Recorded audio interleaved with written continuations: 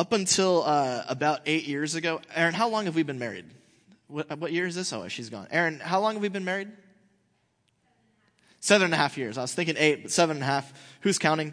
Up until about 7.5 years ago, I had never built anything in my life. I am not known to be a handyman. I grew up next to carpenters. I went to church with people who were exceedingly gifted in the ways of creating things. I myself had never built anything at all. But you can only hide for so long. And so once we were married, Aaron took me to this magical land called IKEA, where you can find all kinds of delightful things. And what we found this is Rexbo. This is and I looked at that and I was like, I was stressed out because you go to IKEA and you're like, wow, there's some really complicated stuff there. But Rexbo looked like I could do it. And so we got that, we took it home, and I discovered something totally amazing about, building stuff, about creating things, and that is that you only really need one tool. You need this, the Allen wrench. The hex key is the official name of the Allen wrench, but literally I discovered, I found out that the Rexbo was super easy to do, and all you needed was this device, the Allen wrench. And I began to understand that, that and then those awesome instructions that have no words. Love those things. It's like a Lego for adults. It's like, yeah.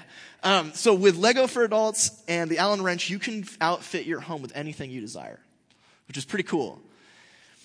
Well, that's what I thought. But then it turns out there's other things that are at IKEA. And most recently, we got one of these bad boys, the Cullen dresser.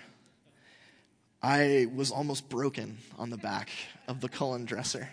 In fact, we had two. We got two of them. And over the course of about a week, I injured myself in a number of different ways. And part of the problem was I thought I was going to be fine with just an Allen wrench. But it turns out there are other tools that are necessary in order to build, anything, a car. There's actually, when we're going to find out today, if you really want to build something, you're going to need 3 tools. That's it. I've learned this from IKEA. I learned this from battling the Cullen. 3 tools is all it takes. One of the things I've been thinking about a lot is evangelism. And the reason I've been thinking about it is because I'm really, really desperate to see a reverse in this culture that we live in. I'm broken up, honestly, in my heart about, I see racial tensions in this country.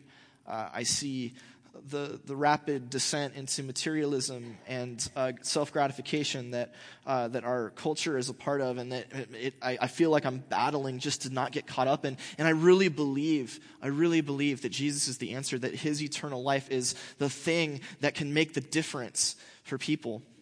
And if the gospel has to go out, then surely we have to do it. And some of you are you're sharing your faith all the time. Others of you tried it a few times, didn't like it, and quit. And some of you are just, you're like me. You're like, that looks dangerous. I'm afraid people won't like me. And I want to have in the back of our minds today this question: how can we share our faith more effectively? How can we share our faith more effectively? How could we even start? And I don't want to just talk about tactics, okay? There's a lot of different programs out there, and we will actually, over the next couple of weeks, talk about some practical stuff, some tactics for using these things, but I want to get at a theological level. I want to hear what God has to say about sharing faith. Not just, the newest plan for how to sucker that guy who's sitting next to you on the airplane into listening to you as you cross the country and tell him about how Jesus paid for his sins. But something a little deeper than that, what it is to evangelize. And I think maybe like me, maybe you've been stuck thinking that you only need one tool. And you're evangelizing with an Allen wrench. And it takes a little more than that to get the Cullen built. So let's journey through the text together and keep that in the back of our minds. This is 1 John 5, 6-8, 11 through 12. I've broken this text up a little bit so that we can really focus on just the evangelistic part of it. But there is a lot more that we will draw out in coming weeks.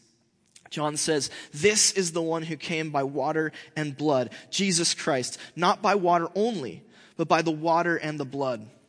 and the Spirit is the one who testifies, since the Spirit is the truth.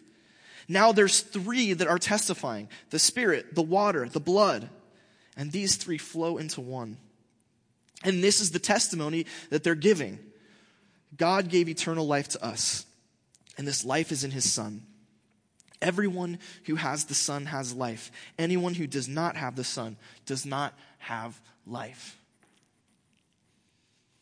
This is a pretty stark thing that John's saying. I mean, if you look at the end right there, everyone who has the Son has life. Anyone who doesn't have life. You're living death. There's nothing inside of you that's truly, spiritually, eternally alive. We're talking about the most important thing that we can be talking about, life and death. And John's saying, if you want to be someone who has life, you've got to have the Son. And yet, there's a lot of people out there who aren't convinced that that's the case, right? There's a lot of people who are like, maybe not. Look at the text. This really is a kind of almost a law like text. There's a lot of testifying and testifying. This is the testimony. We can even imagine, something like a courtroom case where God has actually set out three witnesses who come before all of humanity, all of us, saying, this is the truth. This is it. God gave eternal life to us. This life is in his Son. There's these three witnesses, and they're all testifying to the same thing. This is a demonstration, and we live just as John did in a culture of skeptics, like this guy. That's my buddy Atheist John. Not really. But this is the kind of environment that we encounter. Typically, in our situation, we encounter people who are probably skeptical on scientific grounds or historical grounds. Oh, this Jesus stuff can't be real. When John was testifying, when he was pastoring, it was probably more people who were either Jews who didn't believe that Jesus was really the Messiah, or pagans who thought, what? Only one God? Impossible. And yet we have the same situation, the same problem, that we have to come to these people and give them something that's believable, it's reasonable. And John gets that. And what he says is, don't try to come up with it on your own. You're not going to figure it out. Guess what? Good news. God did it for you. He has given you three surefire witnesses. And if you pay attention to these three, you're going to have success in evangelism. This is what, well, not always. In fact, the part that I left out there was the part where it's like, people, if you don't believe this, you're calling God a liar. The point is that God has given us these tools. So let's take a look at them. This is the first thing in your note sheets. John claims that God has sent three kinds of evidence to demonstrate the truth that eternal life is found in Jesus Christ. And these, I'm going to suggest to you, are the three basic tools of evangelism. The three tools of evangelism. So let's take a look at them in the order that John brings them up. He says, this is the one who came by water and blood. Jesus came not by water only, but by the water and the blood. There are three that are testifying: Spirit, water, and blood. And these three flow into one.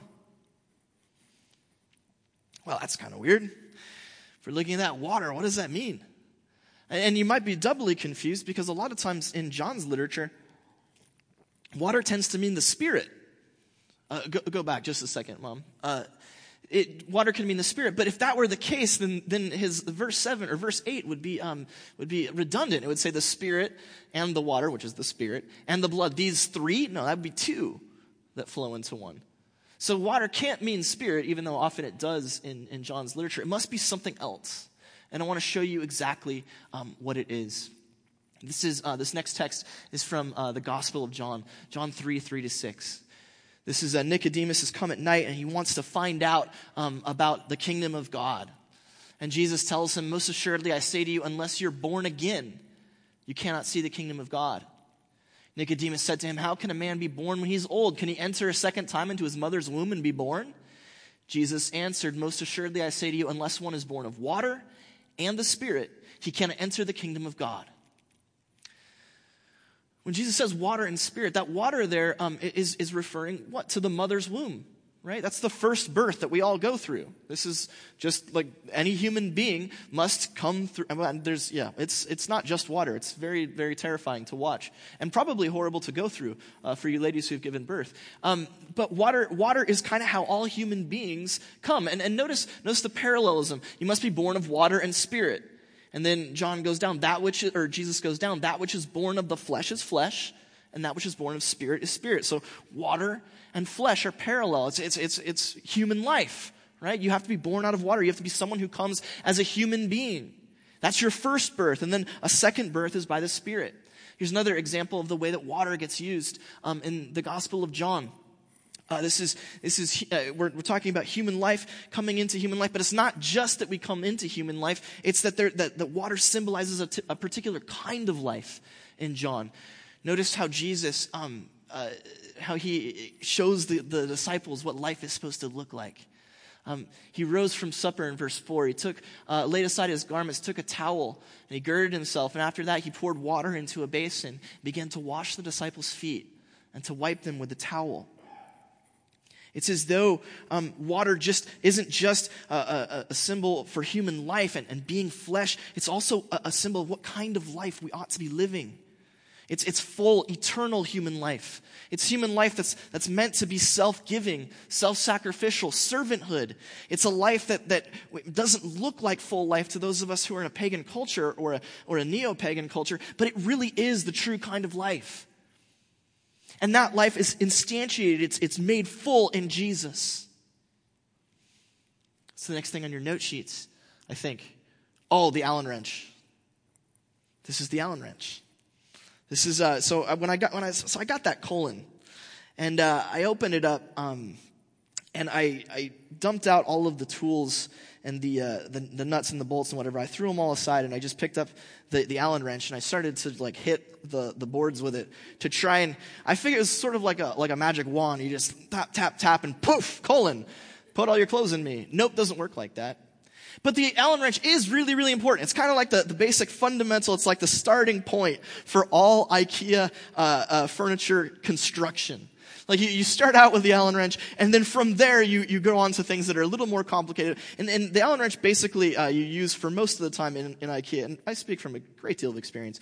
You tighten things with it. It's like a tightener. It fastens different like basic frame together. So when you get your IKEA, it's all a bunch of blocks and pressed wood, and you get them to start to come together with the Allen wrench, and that sort of tightens them together. But it's kind of like the basic frame. It's the very beginning. It's kind of like if you just stop here, it's going to collapse and fall in on itself, and you really are going to need some more stuff.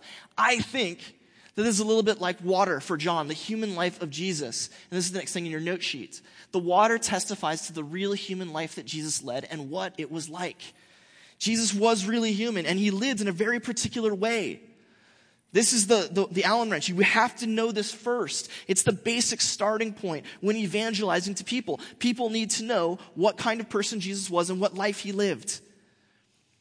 An example of why that's so important when you're dealing with people nowadays, especially millennials. Tell you, talk about evangelizing a bunch of scumbags. I love them though; they're cute. I am one technically, and they are fun. But millennials are really into justice. They're really into we got to make things right. We're going to fix the world by voting or by tweeting or whatever they do. How's that working out for you guys? Really great. Awesome. But they have this real genuine desire to see things made right in the world. And when you're talking to millennials, one of the first things, the entrance point into evangelizing them is like, hey, you want to talk about somebody who made the world right? Somebody who was really interested in justice, someone who was really interested in making the world the way it's supposed to be? Let me introduce you to my friend Jesus over here. He's the one who did that. He was the one who inaugurated that, who started that. That's his life. That's kind of our basic entry point into evangelism according to John, that God has given us 3 witnesses. The first is the Allen wrench. It's the life that Jesus led, symbolized by water. Let's go back to the text. This is the one who came by water and blood. Not just water, but blood. Jesus didn't just live this really amazing, innocent life. He didn't just cast out the demons and set the captives free. He didn't just go after the outcasts and the orphans and the widows. He did more than that. He bled for them. He bled for us. Look how John uses blood in his literature. But if we are walking in the light as he himself is in the light, we have union with one another, and the blood of Jesus, his son, cleans us from all sin. Later, he is the atonement sacrifice for our sins. It's crazy. You know, the evangelical church, I think we do a pretty good job of emphasizing this. But it's become very uncomfortable in the world now to talk about how Jesus' blood does things to us. It's become a sort of, it's like, ugh. It's kind of grisly because we're talking about a guy being murdered. And it's a little bit offensive because, you know, why does that need to happen? You know, why does someone have to die? Couldn't God have come up with some better, cleaner, nicer alternative for how to fix us? Couldn't God have done something a little bit easier than blood pouring out of this man as he suffocates on a cross? Really? John says, yeah, really. The whole universe needed to be atoned to God. We are fractured and we are radically broken in this culture and in our lives. We have corrupted desires. We have corrupted, the world around us is corrupted. Doug was praying for natural disasters. I mean, the world that we're in is not right. It is totally broken. We see it in our own lives and thoughts. We see it in the way that the world exists. We see it in suffering. We see it all over the place. This place is corrupt. It is broken. It has been destroyed, and it is in desperate need of being made right. And the way things get made right is with blood. This has always been the way it is in human life and culture. When we try to understand what God demands of us, he demands sacrifice. He demands that something be put out, something that costs us, something that is really going to set things right. And we do it, and we do it, and we do it, and it's never enough. And the world is still corrupt, it's still broken, it's still falling apart. And so God says, I will do it for you. I will do the ultimate sacrifice. I will give you my son. And you can bleed him out. And his blood won't ever stop cleansing you. His blood is once and for all. It will never end. The way that it sets you right, forgives you, gives you access to forgiveness. And all you have to do is believe. Simply trust. And this blood is yours, applied to you. End of story. If you're here today and you've never done that, you've never believed in Jesus, look inside and recognize that you are corrupt. You're as broken and as messed up as I am. And you need something that's in between you and God. And God has offered you right now the opportunity to believe and be saved. And that's it. That's evangelism 101, as it were. Another example of the way that blood gets used. Look at this in Revelation. To him who loves us, this is Jesus, and freed us from our sins by his blood. It's as though sin is like a chain that's holding us back. And his blood comes in and breaks that chain. That we've been slaves. We've been captives. And the blood of Jesus Christ sets us free. If you've never trusted in that, then you are a slave to your sins. You have no hope of being made free of them. That is a true thing about God and the universe.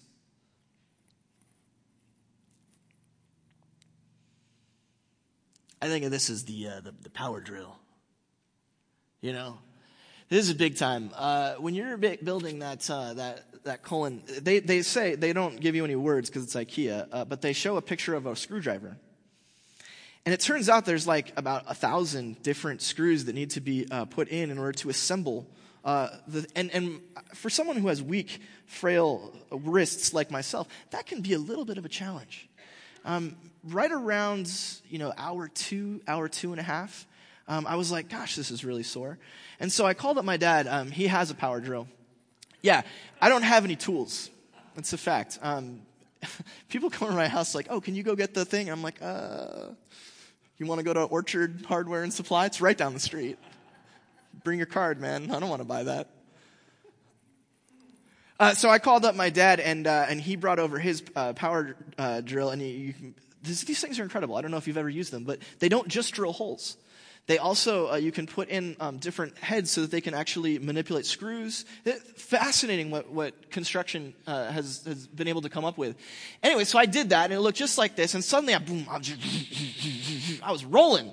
Just awesome. Suddenly, the frame and the strength of this dresser started to really, really come together. I mean, this thing was like, it was strong, it was hard. And at the end of this, I realized that the Allen wrench is kind of the intro tool. The power drill is the real tool. This is the one that actually does stuff when you're constructing a car or a television or whatever it is that you need to build. This is what you're really going to want to use. Next thing in your note sheets, the blood testifies about Jesus' atoning death. This innocent man died as a sacrifice on behalf of the world's sins. This is the power drill, the tool that holds the project together. This is the core of the project. If without this thing's gonna, your dresser's gonna fall apart. Your evangelism is gonna fall apart. Last but certainly not least, in the text, this is the one who came by water and blood. And the Spirit is the one who testifies. The Spirit is the truth. There are three that are testifying: the Spirit and the water and the blood. And these three flow into one. The Spirit. It's so abstract. Water, okay, Jesus' life. Blood, his atoning sacrifice. Okay, those are kind of down to earth. What is this Spirit? What does that mean? What is the Spirit is truth? Well, I want to show you a couple of ways that John talks about the Spirit elsewhere. This is Jesus in John 14. And he says, I will ask the Father. I'm going to go away, Jesus says. He knows that he's going to be crucified, that he's going to be raised again. He's going to go to be with the Father. But he says he's going to do this. I will ask the Father, and he will give you another helper to be with you forever. This is the Spirit of truth, whom the world cannot receive because it neither sees him nor knows him. You know him because he abides in you, and he will be in you. There's this helper, the Spirit of truth. He's going to live with you. He's going to be in you. Another example of the Spirit text. This is John 22, when Jesus actually gives the Spirit after his resurrection. When he had said this, he breathed on them and said to them, receive the Holy Spirit. Listen to this. If you forgive the sins of any, they are forgiven them. If you retain the sins of any, they are retained. This is interesting because this is a power that up till now only Jesus has had. Right? Only Jesus has had the ability to forgive sins or to hold them back. I don't want to get into the details of what all that means, other than to say that the Spirit comes and helps and lives with us and is in us and provides power to be like Jesus. We now have the mission and power and ability to be as Christ was. This is the finishing touch. This is the finishing touch. This power that we have in the Spirit, this ability to now in our community, in the church, to be Jesus again, as it were. For the church itself to live out Jesus as though he hadn't left at all, as though the water and the blood are still with us. The very things that the life that Jesus lived, we can live that because we have the Spirit. The very forgiveness that Jesus provides, we can preach, we can tell about because we have the Spirit. The Spirit energizes and empowers us. And looks, at my little deal here, it looks a lot like this guy, the hammer. You don't use a lot of hammering in the IKEA Cullen dresser. At the very end, they give you these little teeny, eensy-weensy nails, little baby nails, little friendly nails. And you have to put, because IKEA is not probably the most expensive furniture or highest quality, but I love it. And so you have to lay down the back on top of the dresser. And so you flip the dresser over and you get the little teensy nails. And boop, boop, boop, boop, boop, boop, boop, boop, boop, boop. Oh, ow, I don't know how to hammer. Oh, that's sad. Boop. But it's small though, so you're not really in a whole lot of danger. But if you don't do this, if you don't put that power on the back, the whole dresser isn't actually going to be able to hold your clothes. It won't work. They'll just fall out the back. You need to have this last piece, and so you need this hammer. Is that a stretch? A little bit of a stretch, isn't it? That's fine. Don't worry about it. This next thing in your note sheets. The Spirit testifies by renewing the power of Jesus' life and death in the church. This is the hammer, the tool that finishes the job. This brings up something really, really important. Probably the number one critique of the church in the culture is that we're just a bunch of hypocrites. Yeah, we are. That's true. We talk about this Jesus, he's loving and he empowers and liberates. He paid for the sins of the whole world, and yet we live as if we're exactly like the world that we claim to be against. That's the claim. That's the critique. That's the reason that we don't have to pay attention, is what the culture says. It's like you've got your dresser all built together, but the clothes just keep falling out the back because there's nothing holding them there. We're absolutely, we have this amazing message, and yet when you look at us, it's like, oh.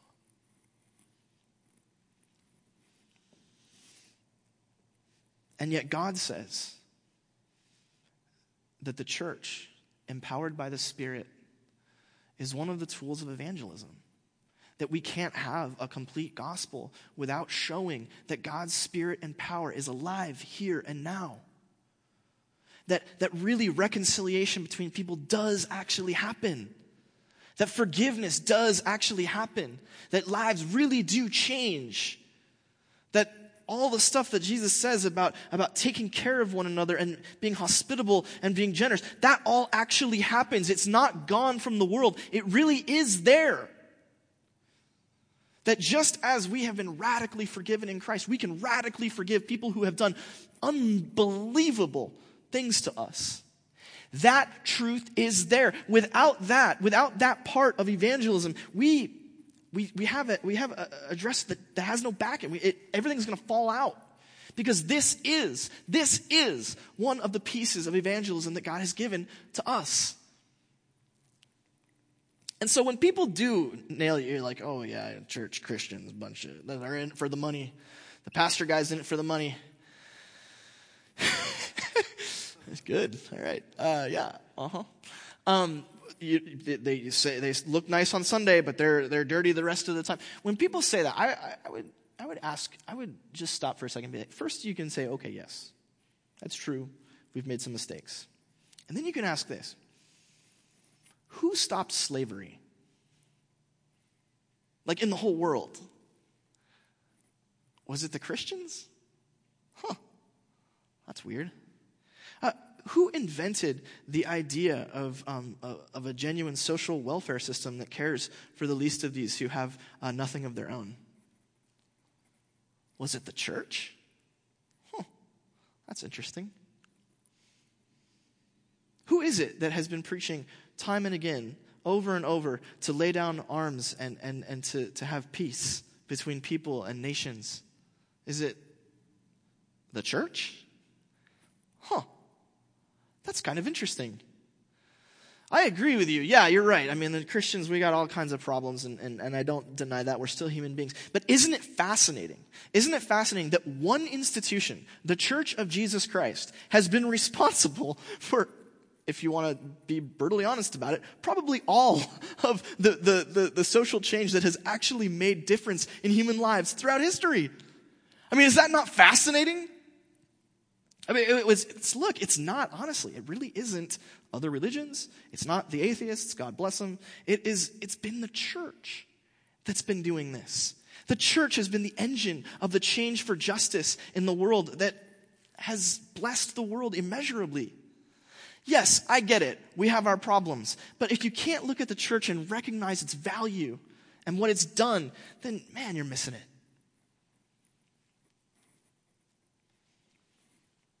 The bottom line, friends, is that evangelism, it really has to start with all the tools. You know, I'm not sure what, go back to the picture of Rexbo and the colon. I'm not sure what your Allen wrench is. You know, that your go-to modus operandi if you evangelize, if you even do it at all. You're probably a lot like me. You're like, let's never go to IKEA. I don't want to build anything. I don't want to talk to people about my faith. It's awkward and scary. But if you've tried, you might have like your go-to, Allen wrench. You think you're going to be able to solve everything with just this one tool, and it's going to fix all of your problems. And yet you realize it doesn't. You're beating your head against the wall. Maybe you're going to need more tools. Maybe this is a bigger problem, a bigger project, one that's going to require more than just, this aspect. I like to talk about Jesus' life, or I like to talk about his atoning death, or I like to talk about the church. You have to have all of them, if you're going to be able to complete the project of evangelism the way that God has described it and designed it. And that's that last thing in your note sheets right there. Evangelism is most effective when it includes Jesus' life, death, and, yes, the church. Us. And if you see, these really are kind of the metaphors that John has been using when he talks about the water, the blood, and the Spirit.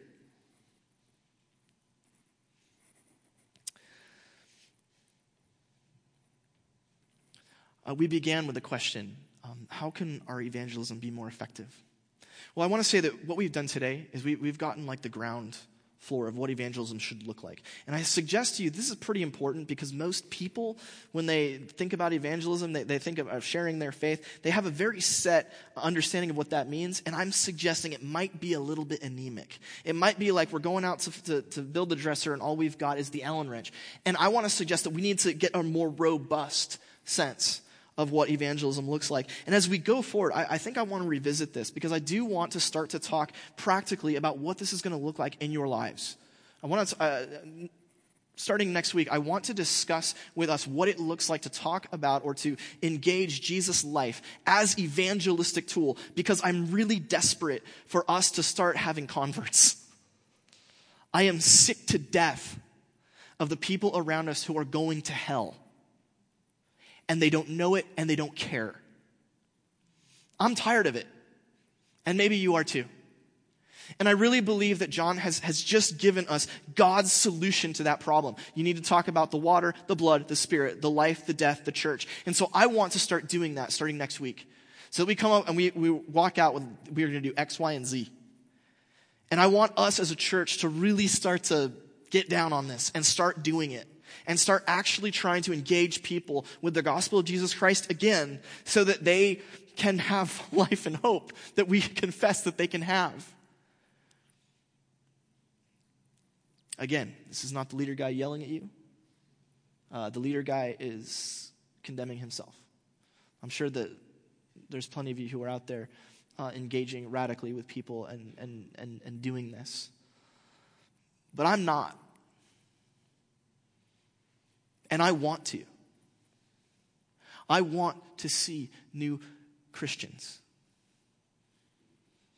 I want to stand before God one day and say, I didn't keep my mouth shut.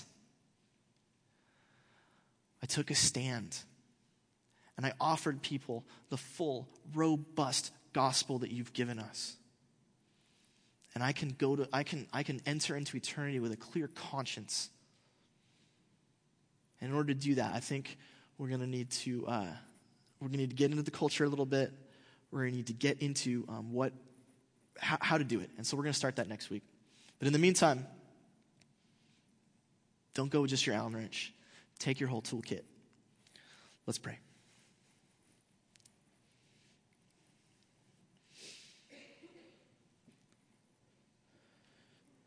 Gracious God and Father, I confess that I'm not evangelizing very much.